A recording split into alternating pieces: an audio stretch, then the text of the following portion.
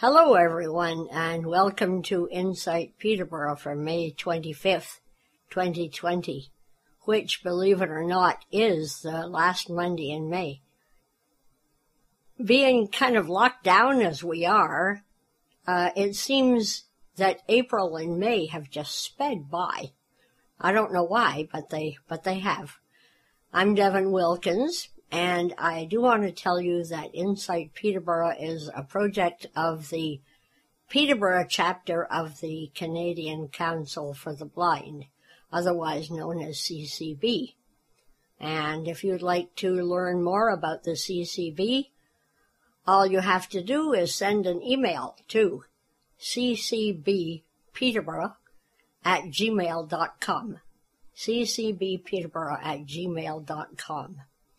Well, we're going to be digging back into the archives for our interviews today, but they are as appropriate today as they were last June, where they originally were done.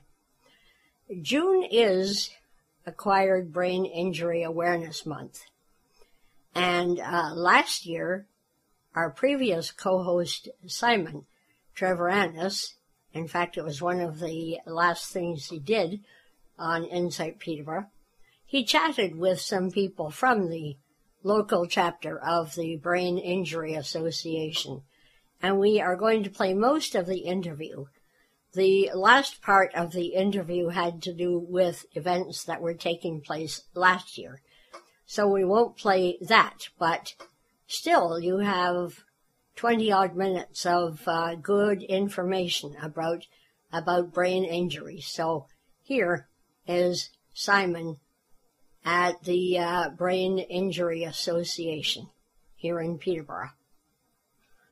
So I'm joined with Terrell, Nicole, Elaine, and Melanie here at the Brain Injury Association of Peterborough region. So hello, everyone. Hello. So where are we? What's going on here?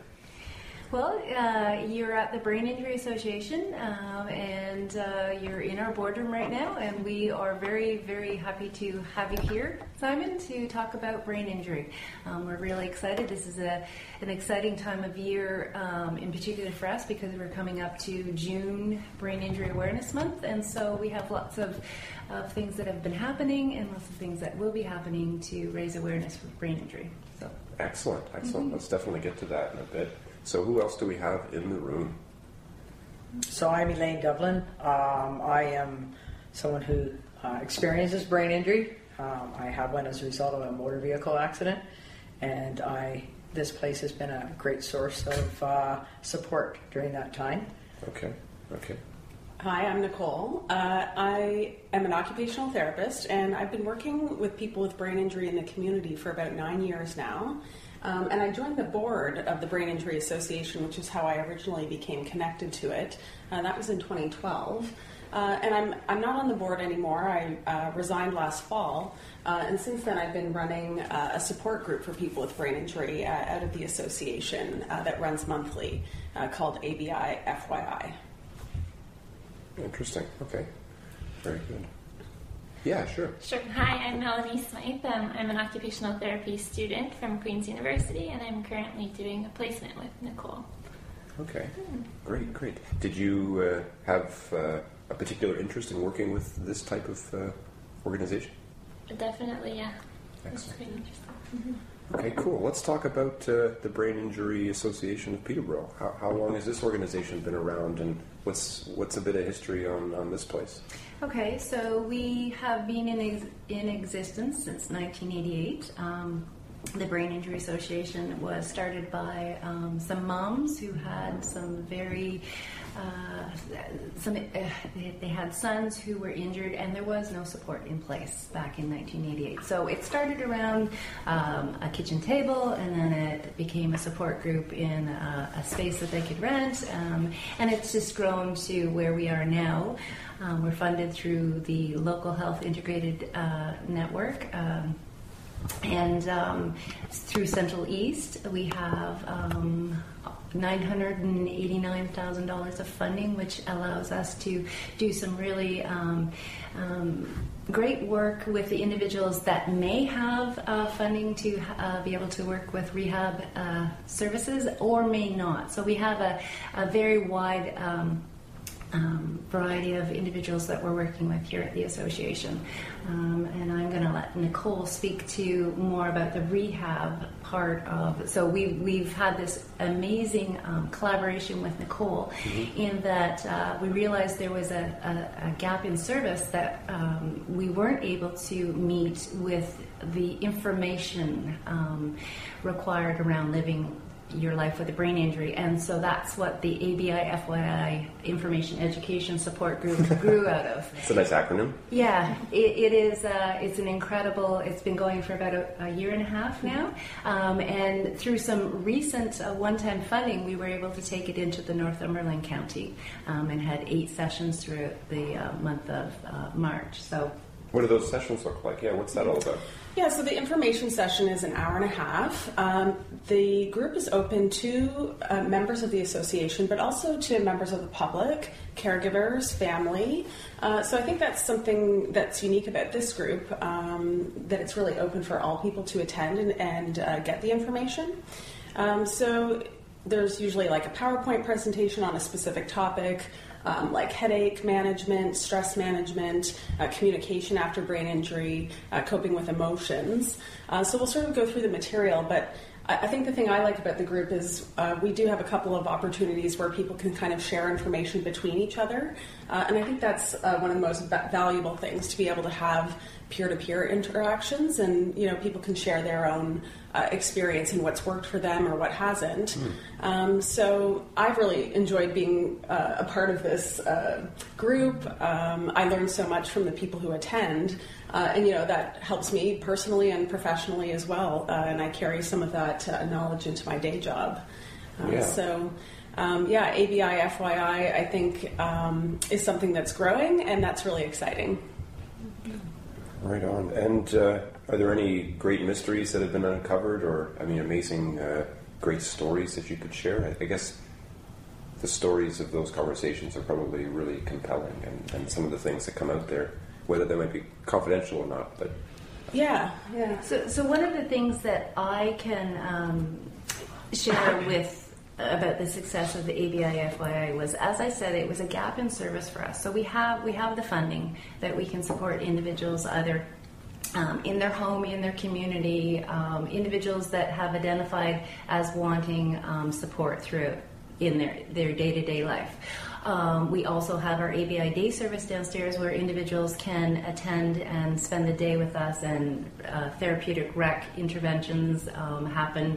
It's meaningful engagements as the individual wants, right? So it's some group programming, but it's not all group programming. What the ABI-FYI has allowed us to do is meet the needs that were beyond our current service delivery. So we had family.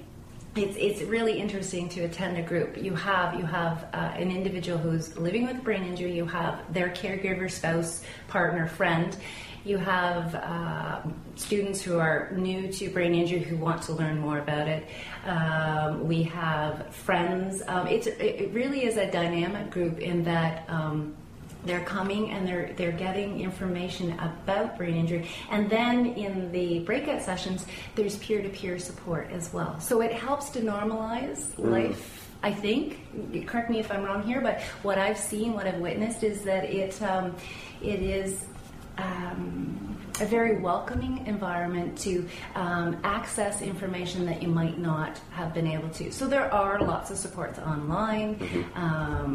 The internet is a wealth of information. What this is that at a deeper level, because you have an OT there that can speak specifically to the challenges of living with brain injury. And then you have the caregiver experience. Elaine, you have attended a lot? Yeah, so Nicole will do some case studies of what she experienced, but people in the room have experienced, so she's very welcoming at asking us to share what are some strategies that you personally dealt with. And because brain injury is so unique to every individual, there's lots of symptoms that are very much the same, but the intensity of the symptoms or the specific symptoms themselves manifest very differently from person to person. And so we're able to share that and hear what other people have to say and go, oh, that maybe is a strategy that might work for me.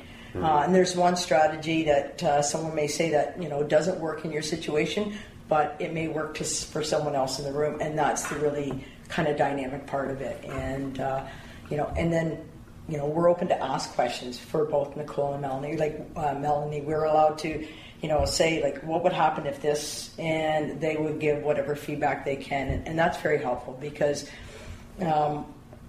with the brain injury, you get so much support for a while. If financially offered, and then it's done. And then if you can't afford it, it's like, okay. And people often forget that sometimes people with brain injuries, we don't have great memories. So it's like, I know that strategy, but I can't remember exactly what it is. And this helps to bring it back, right? Because you talk about it over and over, and that's a really, helpful aspect. Yeah, well, I guess every brain is unique, and when we go and rewire them accidentally, we never know what the outcome's going to be. Exactly. So, can we talk about that a little bit? Talk about the actual active brain injury, I guess. What kinds of folks are you dealing with? Like, what kinds of injuries? How do they get these kinds of injuries? There's probably a lot of misconceptions. They're not all sports injuries, are they? Sports would be one way that people might have a brain injury. Motor vehicle accidents, falls, assaults are other ways that people can get an acquired brain injury, or having a stroke. So the people that I work with daily experience like a cluster of symptoms. So there's emotional symptoms, there's cognitive symptoms, behavioral symptoms, and this really affects, and physical symptoms. And this affects people's, like every activity that they engage in might be affected by their injury. So I think as a therapist, it can be challenging to try to tease out things. It can be overwhelming to experience a brain injury because of how global the effects are. So it really takes an individualized approach to try to figure out how to help a particular person. And as a therapist, an occupational therapist, we sort of look at the person, their environment, and their activities, and how those things are interacting together. But, I think we also try to look at people's strengths as well, and tap into all of the existing supports that they have around them. So I think recovery from a brain injury is just inherently complicated and takes a lot of time and patience, and of course patience might be in short supply after a brain injury. It's so difficult to navigate the system as well, so to try to find like the specialized help that you need I think is really challenging in our public system. And again, I think that's why this group is so great. It just sort of gives a platform for people to come and get information that they probably really need, that they might not be getting through the public healthcare system. Yeah, it definitely sounds like a great opportunity. ABI, FYI, experts and people with lived experience sharing best practices. Right. And being able to connect you with the services that you need. I think that's really important. I wonder. It's really exciting. We're talking about being able to take this into Northumberland County once a month as well. So the pilot project that we just, through the one-time funding, has revealed that this will work in other counties as well, and there is a great need there. So we're in the works for talking about launching that in the fall. Is there an equivalent organization in other areas? We are it. You are it. So we are the Brain Injury Association of the 4 counties.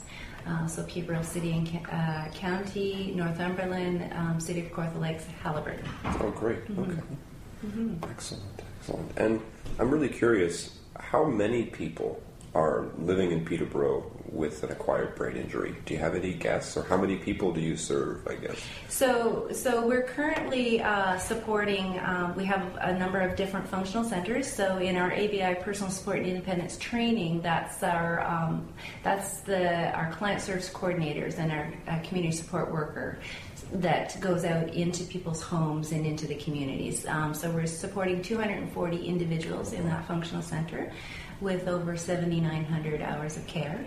In our ABI Day Service, so we have ABI Day Services downstairs Monday through Friday, 9 to 3, and we also have a day service in Lindsay one day a week on a Friday. We're supporting 135 individuals with 7,600 attended days, so people are attending that many days.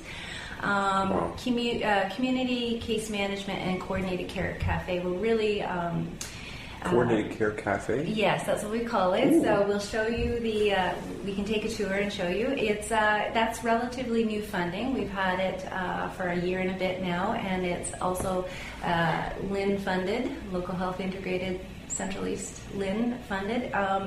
We're really excited about that. That's a new service delivery where we have a case manager, the CC Cafe, we call it, where we have a rec therapist who works with the individuals who attend that day program or day service. And we also have a complex caseworker that is able to go out into the community to doctor's appointments, into the individuals' homes. The clients that we're supporting in the CC Cafe are living with brain injury, mental health, and addictions, might be precariously housed, near homeless, have some that we're supporting that are homeless. So we work very closely with our community partners in supporting these individuals. And the other functional center that we're funded for is our health promotion and education and community development. So that's our system navigator. Her name is Deborah Prescott. And individuals that may be they're in rehab out of the community here, and they're going to be coming home to this community. Deborah may be contacted to support them in that transfer of service back to the Peterborough area.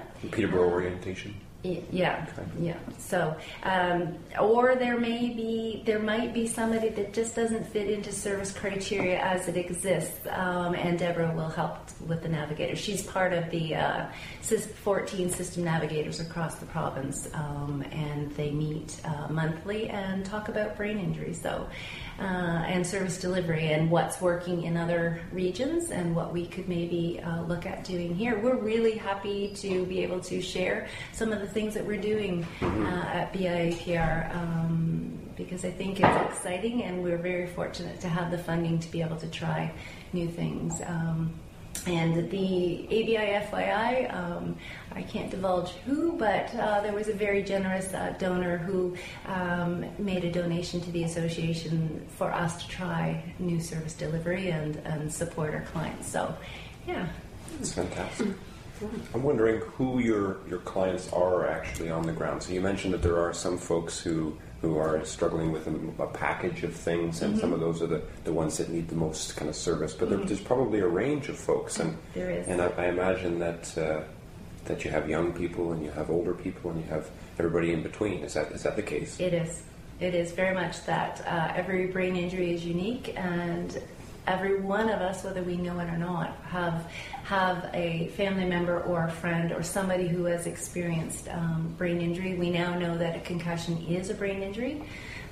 They've used the term mild traumatic brain injury. There's nothing mild about any brain injury. So it's kind of something where we don't use the MTBI moniker too much, a concussion. So I think for us, with the awareness being raised for the fact that a concussion, doesn't matter how you've experienced your concussion, whether it's through sports or falling on the ice or getting hit on the head by a door or whatever, I think it's important that and there's some really good work being done by the Ontario Brain Injury Association and Ontario Neurotrauma Foundation with the concussion guidelines, and the discussion is just beginning, and it's a bit of a hot topic, isn't it? Yes, it is. Yeah, a lot of things have to change. I mean, I'm a football coach and official and past player, and I know that sport needs to change, or else we're going to lose that sport. I mean, there's a lot of misconceptions around that. And I think, head injuries, we should be preventing those at all costs, even if we have to change something really important. You were asking a little bit about who are the people that we work with. Yeah. I think something that's challenging about brain injury is that it's sort of invisible. So, you might not know that you're interacting with someone with brain injury, or it could even be, someone that's quite close to you, and maybe you know that they have a brain injury, but you don't maybe fully understand how it's impacting them. Like the difficulties are really quite internal, that people experience and can't really be seen on the outside sometimes, or don't really clearly manifest. I think that's challenging for people because, with a physical injury, we can kind of see what the problem is, and it's sort of clear what you need to do to get better. But brain injury is so much more complicated than that. And so I think sometimes people might feel misunderstood because they could be in a busy setting and experiencing like sensory overload, and what you might see is sort of a behavior whereby they want to leave the situation or leave early, for instance. So, then you're sort of missing out on certain social opportunities. So I think that's a big challenge with this type of injury. Yeah, because if someone has a broken arm, then they can't do something with that arm, excuse me, or a broken leg, so you know what their limitations are. And because you can't see it, you often get people saying, well, why can't you figure that out? That's pretty simple. And it was like, yeah, it used to be, but now it isn't. And mine was as a result of a car accident, but I had multiple concussions before due to sports, and just because I was also an active kid. And part of the thing over time was you always bounce back from them. And you never understand that point in time when I can't bounce back from it. Like, my head's not broken. I'm not, nobody can see what's inside of it. The skull-wise, but the inside of it seems to be broken, and this time I can't seem to fix it, and I don't know why. And so you feel kind of helpless because it's kind of scary when you've always bounced back, and 2 weeks later and you're not, 6 weeks later and a month, and it's a year, and then that's where these things help. And the Brain Injury Association was also really good in the sense that it was a point in time when you could come in and it kind of fit, but it didn't fit. And so you mentioned to them about, what is there for other people? And they offered then a support group for people that had it and had a supervisor in it. And now we have peer-led support groups here as well. And then through the association too, they set up, the province does it, a peer mentoring program where people who have had it and experienced it for a while can actually do phone calls with someone around the province once a month to, kind of help support whether their people are going through, just to be an ear, because unless you really experience it, you don't really know it. And I had concussions before, and I don't think I experienced it because I always bounce back. And when you don't bounce back, that's when all of a sudden it's a whole different world. And you got to learn to. It's a long journey, but you got to figure out the new you, and that's not always an easy thing to do when you've been able to do what you wanted in the past, whenever you wanted, and now you're limited in what you can and cannot do. Yeah. Do other people bring that up with you? I mean, the new you. I'm not trying to get too personal here, but from my own experience, people mention, you're behaving a little differently. You seem a little bit not yourself, and I mean, that happens. Yeah. So I was on a trip not too long ago, and we were doing things, and I felt bad because I actually had to go and leave and take a break, and then meet them up later for the evening. And I said to them, I hadn't seen some of them in 30 years. It was a softball reunion down in Texas, but I couldn't do the whole day, and I had to take that break in between. And then later on, somebody asked, and so I finally told them in a private conversation, and they go, "We wouldn't have known." And that's the good part. I don't want people to always know, but the hard part is then them not knowing. Sometimes they will do that. They'll think, "Oh, you're rude because you have to leave," or like Nicole said, sensory overload in a situation where it's like, okay, I've had people ask, "Oh, you have your earplugs in?" Well, yeah, but they think I have a hearing aid, right? And then it's like, no, it's earplugs because I can't drown out the background noise, right? And so it's those different things that that are kind of manifesting itself where it never did before. Yeah, people are making assumptions. I mean, it is kind of a common thing for people or for groups on our show where, some disabilities or some challenges, some barriers are really obvious, and some of them are invisible. And do you say, "Hi, my name is Simon, I have a brain injury," or what, you know, and how do you catch people up? How do you make sure that they know what your boundaries are and what you can do? It's an interesting thing. When it comes to, let's say, a business downtown, trying to create an environment for everybody, a really inclusive environment, what kinds of things should they be thinking about when it comes to being able to provide a safe and comfortable environment for people with brain injuries? That is a great question. There are actually simple things that you can do to have ABI-friendly spaces. One thing could be lighting. Like fluorescent lighting is really aggressive for everybody. So having a different type of lighting or lower lighting or lamp lighting versus overhead is something simple that many places could do. Recently, I tried to support my client with a brain injury and paraplegia to go to a walk-in clinic in a small town, and it was actually inaccessible. So even just having those little stopgap ramps would have made a huge difference that day for that person. So just having a physically accessible environment. I mean, if we talk about sensory overload again, we could kind of consider how noisy the space is. That's something that probably can't be controlled in certain settings. But the volume of the music they play sometimes is like when you go to the mall and every time you walk in one place and out another place, sometimes you walk in, you kind of walk in and you walk out just because it's so loud. If it was just a lower level, it would be great, but I get it. They're all excited and it's music is great, but you don't realize what it is until it bothers you. When the echo of people you don't know and you're not talking to are bouncing off the walls around you and it's all around you and a dark cloud. Interesting. Okay. And just lastly, like in a setting like a large recreation center, for example, just having really clear signage is something else that's really helpful just for wayfinding. Right. Stuck in the middle of a big room. What do I do? Yeah. Interesting. June is a very busy month for us, and there's lots going on. Okay. Which is a good thing. That is a good thing. Yeah. I don't have the number of the Brain Injury Association here in Peterborough, but I'm sure if you could find that number, they would tell you about whatever events are taking place, given the social distancing that we have to do. But wouldn't surprise me if they have come up with something virtual to get people involved with during Brain Injury Awareness Month. Well, we're going to take a little bit of a musical break. It's, I don't know what year this is from. My guess would be about 1955 or 6. And it's Jack Scott and What in the World's Come Over You. The fellow singing the bass, you can hear him quite well. His name was Roy L'Esperance, and he attended the same school for the blind in Brantford that I did. It's now called the W. Ross Macdonald School, but back then it would have been called the Ontario School for the Blind. So here he is, Jack Scott, and What in the World's Come Over You?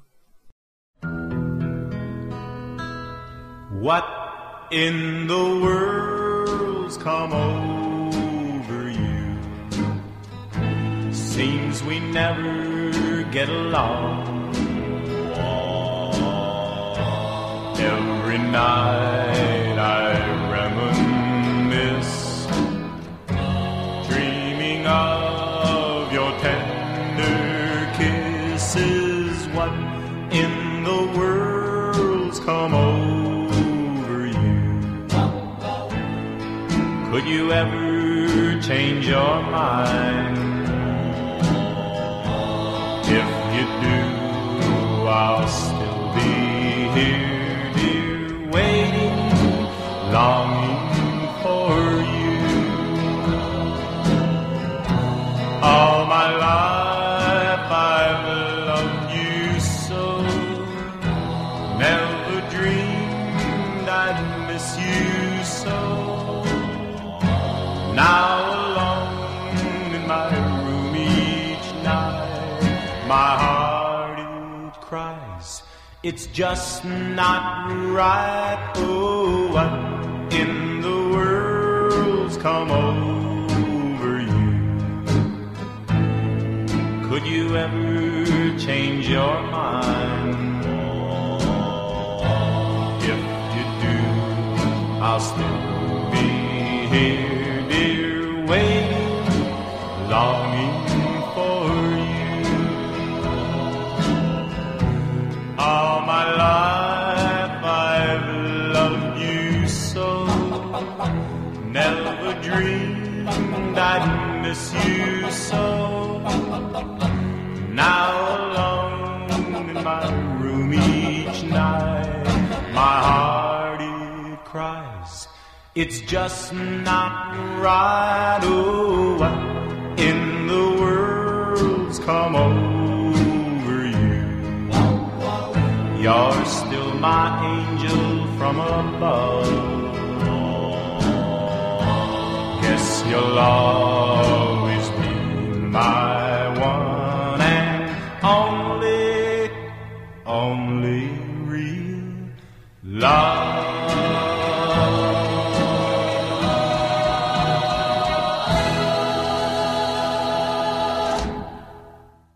We're going to go back to June 24th of last year for our next interview. It's with a lady named Libby Thaw, and she's going to tell us all about an alternative, I guess you could call it, an alternative identification for people with visual impairments. Not everybody who is losing their vision likes to carry a cane. In fact, there are lots of people who don't, and but they, at the same time, would like people to know that if they fumble or blunder or whatever you want to call it, it's because of failing vision. So we have a lady in Port Elgin named Libby Thaw who has come up with an alternate way or alternative way for people to identify themselves with the Checkered Eye Project. Hi, Libby, and welcome to the program. Hi, Devin. First of all, do you have a vision impairment yourself? Yes, I've been legally blind since I was about 18. Started losing my sight at 12 from a condition called Stargardt's disease. Mm-hmm. So, yeah, I was legally blind by 18, and I'm in my 50s now, so I've had all kinds of time to figure out how to operate this way. Yeah, right. And so when and how did you come up with the Checkered Eye? Yes, well, I was chatting with a few other people who are much like myself, who have low vision, but only use a white cane sometimes or just use it as an ID. And we got swapping stories of all kinds of situations where there was some kind of problem, but it wasn't the fact that we couldn't see. It was the fact that the person who we were talking to didn't realize we couldn't see. Actually, one of the people in the conversation was a volunteer for CNIB. And she said, you know, people have been asking for some sort of a badge or something. And I, as well as the other ladies, thought, oh, that would be a great idea. I would love that. Because we also had stories of times where we were using a white cane, but not the typical way where you're actually feeling the ground with it. And people thought we were faking it or something. So we all thought a wearable symbol would be great. So I actually designed one and sent it off with a letter saying, you know, I'm not the only one for whom a wearable symbol would be a good option, and that the ID cane isn't always the best option. But CNIB said, no, we're just sticking with the white cane, so no, we're not going to take up that project. So I thought it was well worth doing, so I started it back in the fall of 2000. Okay. And so it is a badge or a pin? Yes, and actually we have other formats now. You can get it as a couple of different size pins. You can also get it as a sew-on patch. We also now have pendants, so you can wear it on a chain. And you can also get it as a clothing safe sticker. So I always keep one of those in my purse in case I forgot to put one on. And then I think, well, I wish I had one on right now, so I can just grab the one out of my purse. So those are great. There's lots of different formats now. Terrific. And in spite of the fact that CNIB has chosen not to adopt it, how popular has it become? Well, you know what? It just grows all the time.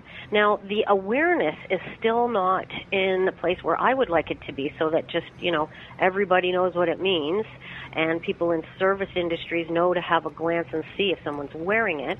But people from all over the world actually have been getting checkered eyes, people with low vision, in 6 countries now. Wow. And the one that I was most recent was just over a year ago.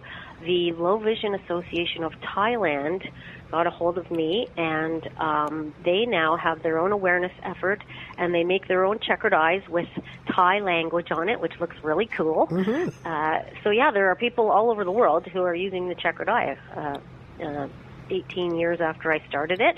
Wow, that's terrific. It sounds like an epic, secret society of some kind. It's not a secret. No. The checkered eye. Yes. Yeah, that's excellent.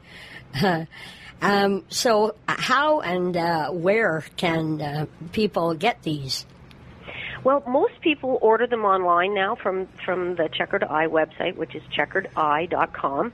I finally figured out how to get a payment system on there, so we have PayPal now on the Checkered Eye website.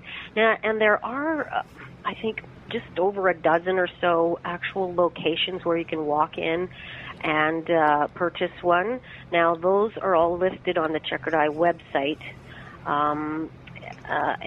So yeah, there are 3, of course, in Port Elgin where I live. But there are places in across Canada. Not a lot of them though. So like I said, most people do order them online.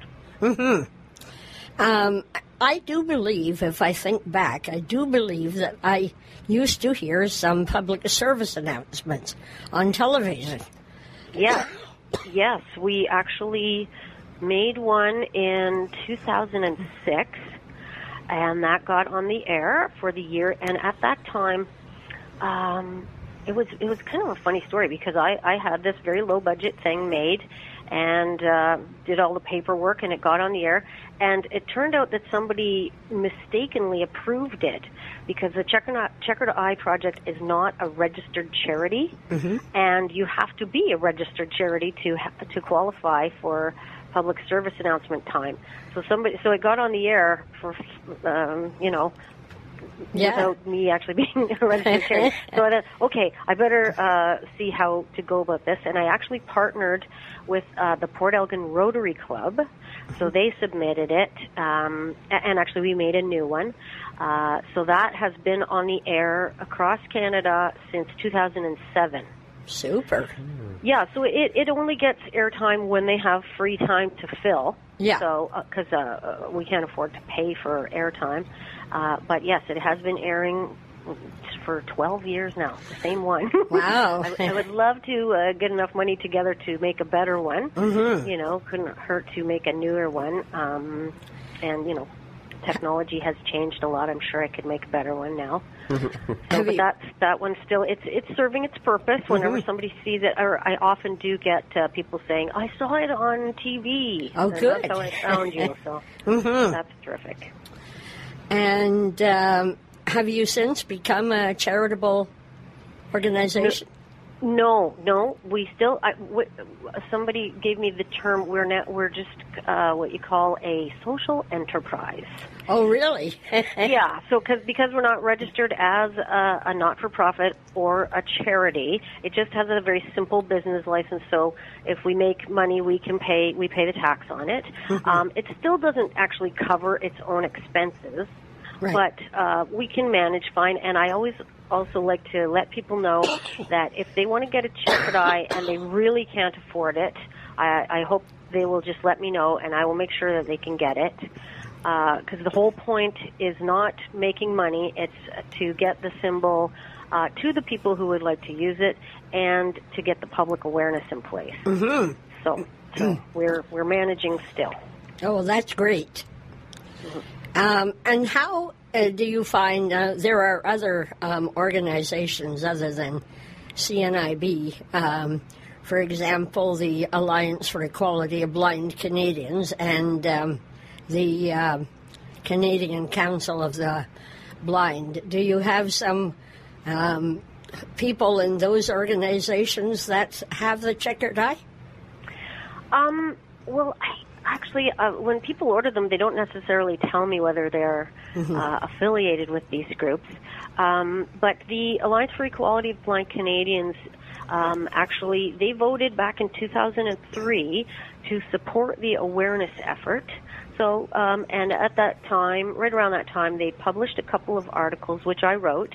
And, maybe it's time to touch base again and just see what we can do together, because there are more and more people using the checkered eye.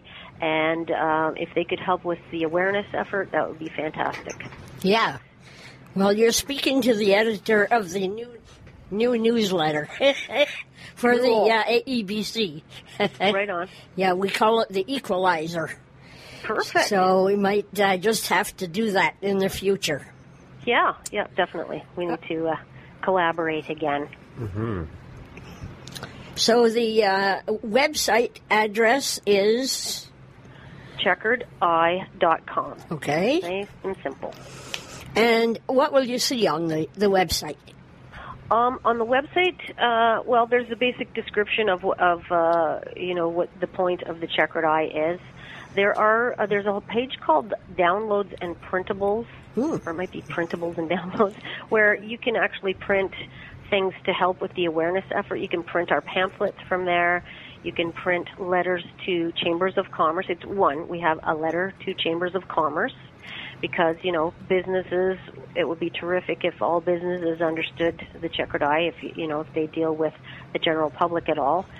It would be great that they recognized the symbol and its meaning. We also have a letter there that is written to bring to doctors, eye doctors, because they're, of course, a great source of information for people with any type of visual loss. On the website, there's also a page of videos. So you can see our original public service announcement and the current one that's on the air. Also, a couple of videos that were done by high school students as a project in I believe it must have been a media class. And, of course, there's the video there for a song that I wrote and recorded in, I think it was 2017. All right. And that was really exciting because I managed to enlist the help of the guitar player and harmonica player and also founder of the Downchild Blues Band. Oh, cool.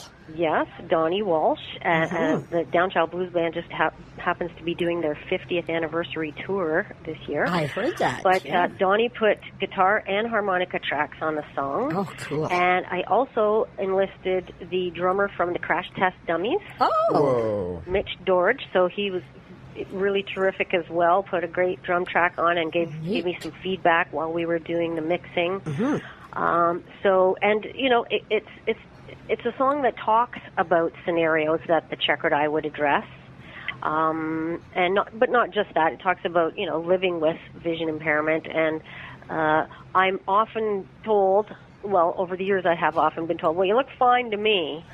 So the song is called Doing Fine. I know I look fine. Yeah. Yeah. So that's a lot of fun, and you can get that on the website. Actually, somebody asked me if they could download it just to have in their playlist, and yes, it's free. It's available if people want to have it in their music to hear anytime they want. Wonderful. Yeah.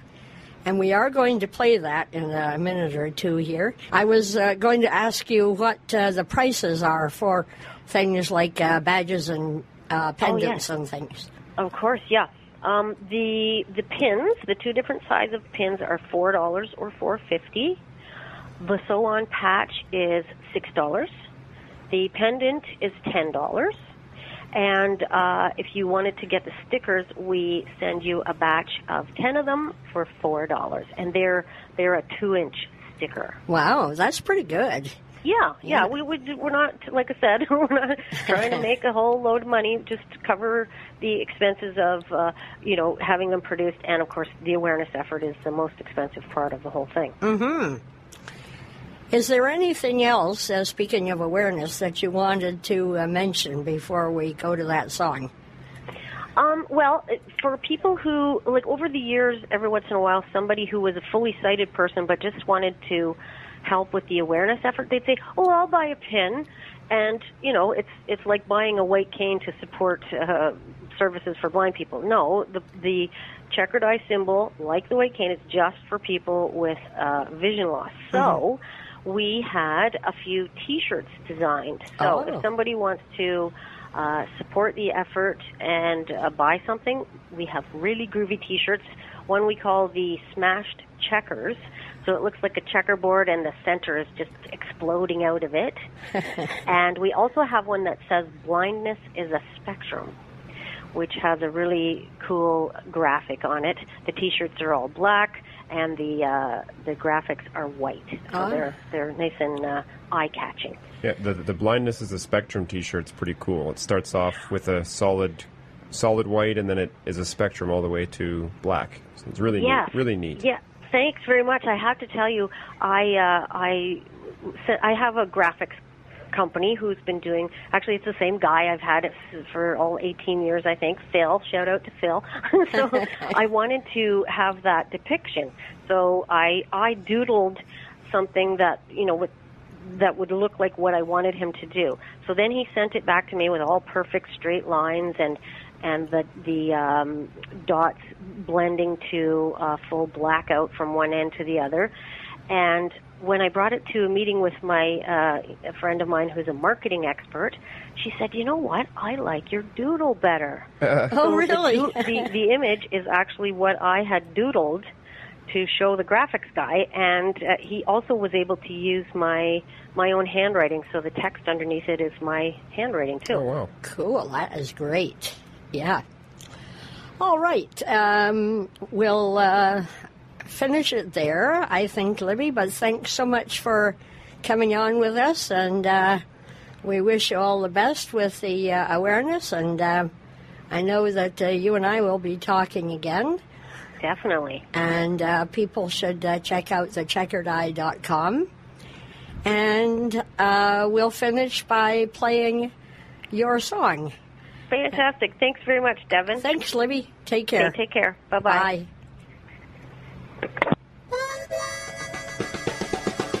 Yes, I've got some vision, but it's not fine. Can't get my driver's license, but I don't mind. The bus works fine when drivers announce the streets. A white cane tells drivers careful. When I'm on my feet, I'm doing fine. With partial sight, I know I look fine, but really I'm blind. My laptop zooms in big time to help me see. It also reads aloud so I get news feeds. I need something to help me when the street's unknown, and I can read the street signs with my smartphone. I'm doing fine with partial sight. I know I look fine, but doctor says I'm blind. Some folks would say I'm blind, but not all the way. Some don't know how to phrase it, don't know what to say.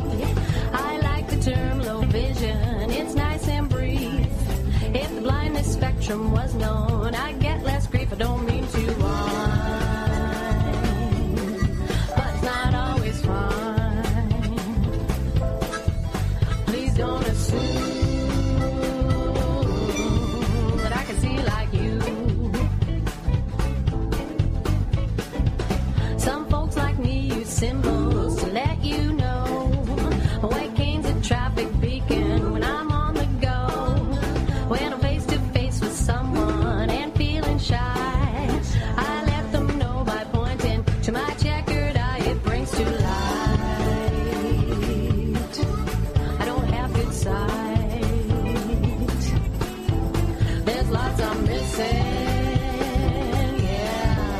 I've got low vision.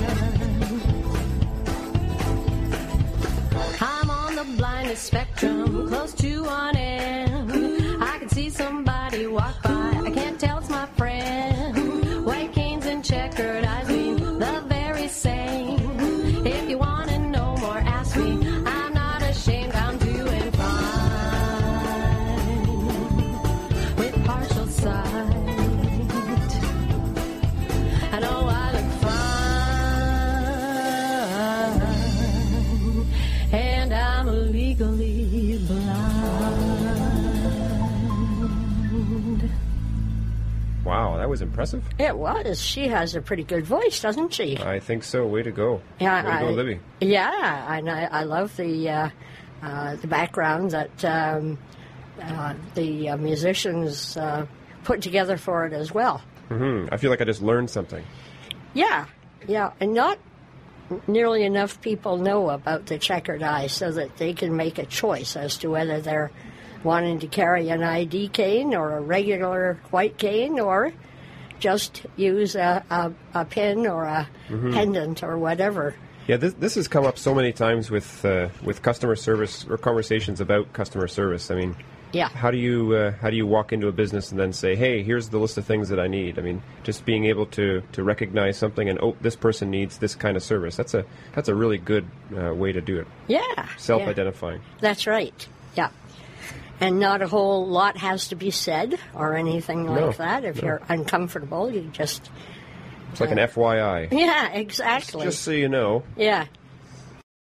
Coming back to the present now, we've heard lots of controversy over the past couple of months about, yes, you should wear a face mask. No, you don't need to. Yes, you should. So when I saw this article, I thought we should hear it, and then you can make your own decision, of course. So let's finish off with this article called Everything You Need to Know About Face Masks.